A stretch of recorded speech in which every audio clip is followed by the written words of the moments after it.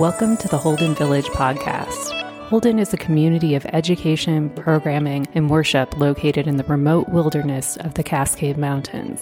These snapshots provide a glimpse into the learnings taking place in our community. Let's tune in to this week's highlight. So today is September 5th, 2021, and we're honored to have Ed Miles here. My name is Mark Bach. I'm one of the co-directors at Holden Village.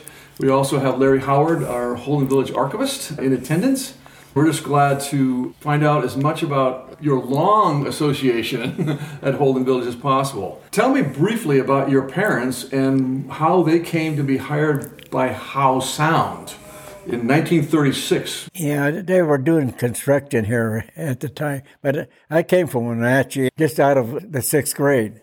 My dad was hired to be the mine foreman here at that time. So when school was out in Wenatchee, South Wenatchee, our family come up here around that time. What is your first memory of Holden? I can tell you a little bit what it looked like to me then. We had to stop off in Lake Chelan and get a boat from the Campbell Hotel, if I remember right. That's where we first got aboard a boat to come up the lake. There was no house on dock at that time. We docked at Lucerne. They didn't have yet any company docks there installed. But the first thing I noticed that on the way to get up to Holden was go a tramway alongside Lightning Ridge Mountain. So we had to ride that tram up and get a truck to go into Holden. That was 12 miles. So when I entered the city here, I noticed that they were doing constructions, removing earth and all that, and setting foundations for the housing here. But we didn't stop for that because my dad wanted to take us up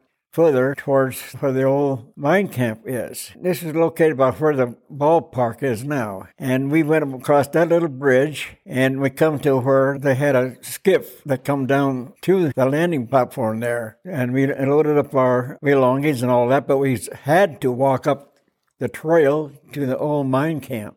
There was no way that they would haul people on any tram skip like that. All it was used for is to haul mining material and stuff like that, and supplies for the cookhouse at the camp. So what was the housing like at Honeymoon Heights then when you first moved here? Did you live in a tent or was it a cabin? They had some buildings up there already. My first house was up there just temporarily at the old mine camp. It was a tent house built for us to live in, wooden sides and a canvas top.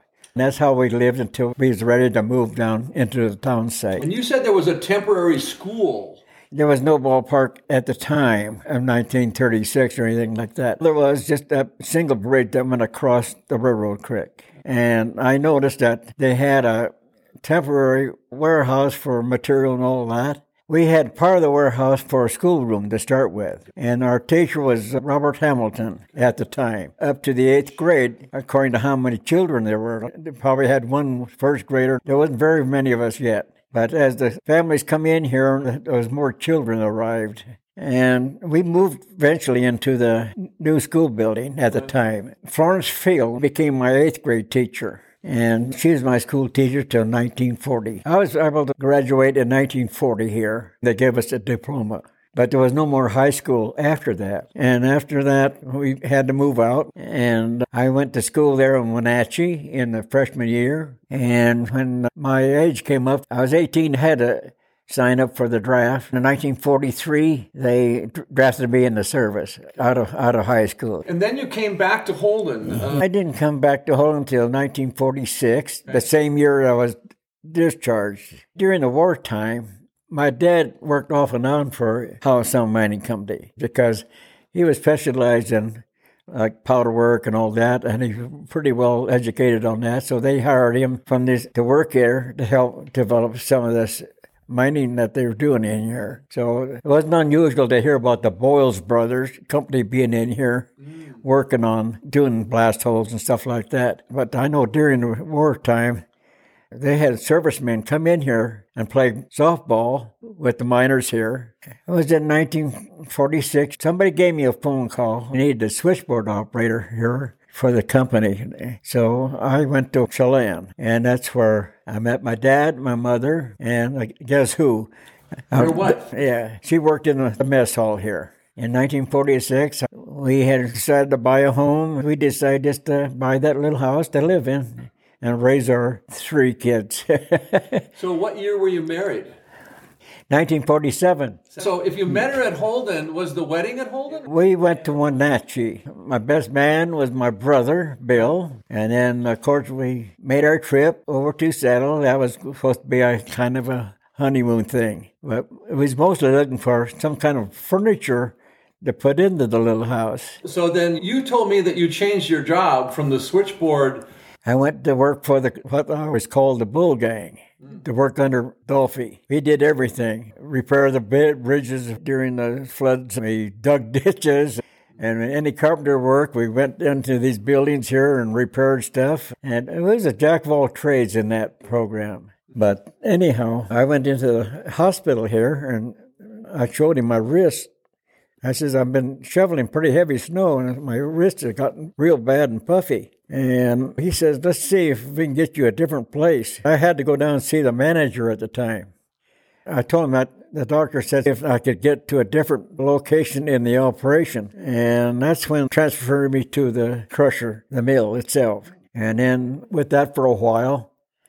And then I had a brother-in-law there, Steve Lucas. He was underground blast holes with a diamond drill system. And he says, oh, they need a helper. So I was transferred underneath to be Steve Lucas's helper at the time. And eventually I was put by myself to operate a Boyle's machine. I even operated with those CPs that were made in Sweden. They were real high speed. And then from there, they had an opening in the flotation, in the zincs. And then I noticed that the lab was looking for a sampler. There was an opening in the main assay room, and I went in there. And I was there for a few years until they started to shut down. And I wound up doing the last assays there, last report. The last assay? Yeah. Wow, the last assay. That'd be like a short story title. Yeah, that's really kind of an outline of how my life was. My wife, she'd always worked for the mess hall, and that's the way we lived here until we left. We thought we'd go to New Mexico or California, and of course the fellow I went with was my brother-in-law. And so we went down there looking for jobs, and when we got to Reno, we flipped the coin. New Mexico or go to the mine over there in California. We wound up in New Mexico, and I've been there ever since. Tell them to tell you about raising a family. It was great. These kids, they're just like normal kids here. We had no problem with them. Of course, the boys would be in mischief a little bit, but that's natural. Edward was in the 3rd grade, I think, and Dennis was just coming into being a 1st grader. And then, of course, we had a daughter, but she was only 3 years old then. But raising the kids here was great. And I think they really enjoyed it. It was a good life. How about the social life? How did the miners socialize with each other? What did you do for fun? The social life here? Oh. Our social life was always when they had New Year's parties or dances here or seminars or bazaars, Christmases and all that. It was a nice little community here. It was just like a nice little town. Everybody liked everybody. We got along just great here. I don't think there'll never be another world like this. But I had a great life here. I had 3 years when I was just a boy here, and then I had 11 more years working here. So I must have liked it. Clearly you did, yeah. Yeah. Thanks for joining us. Be sure to view the links in the description for more information, or visit our website to find out more about the village. We hope you will make a pilgrimage to Holden. Blessings and peace to you.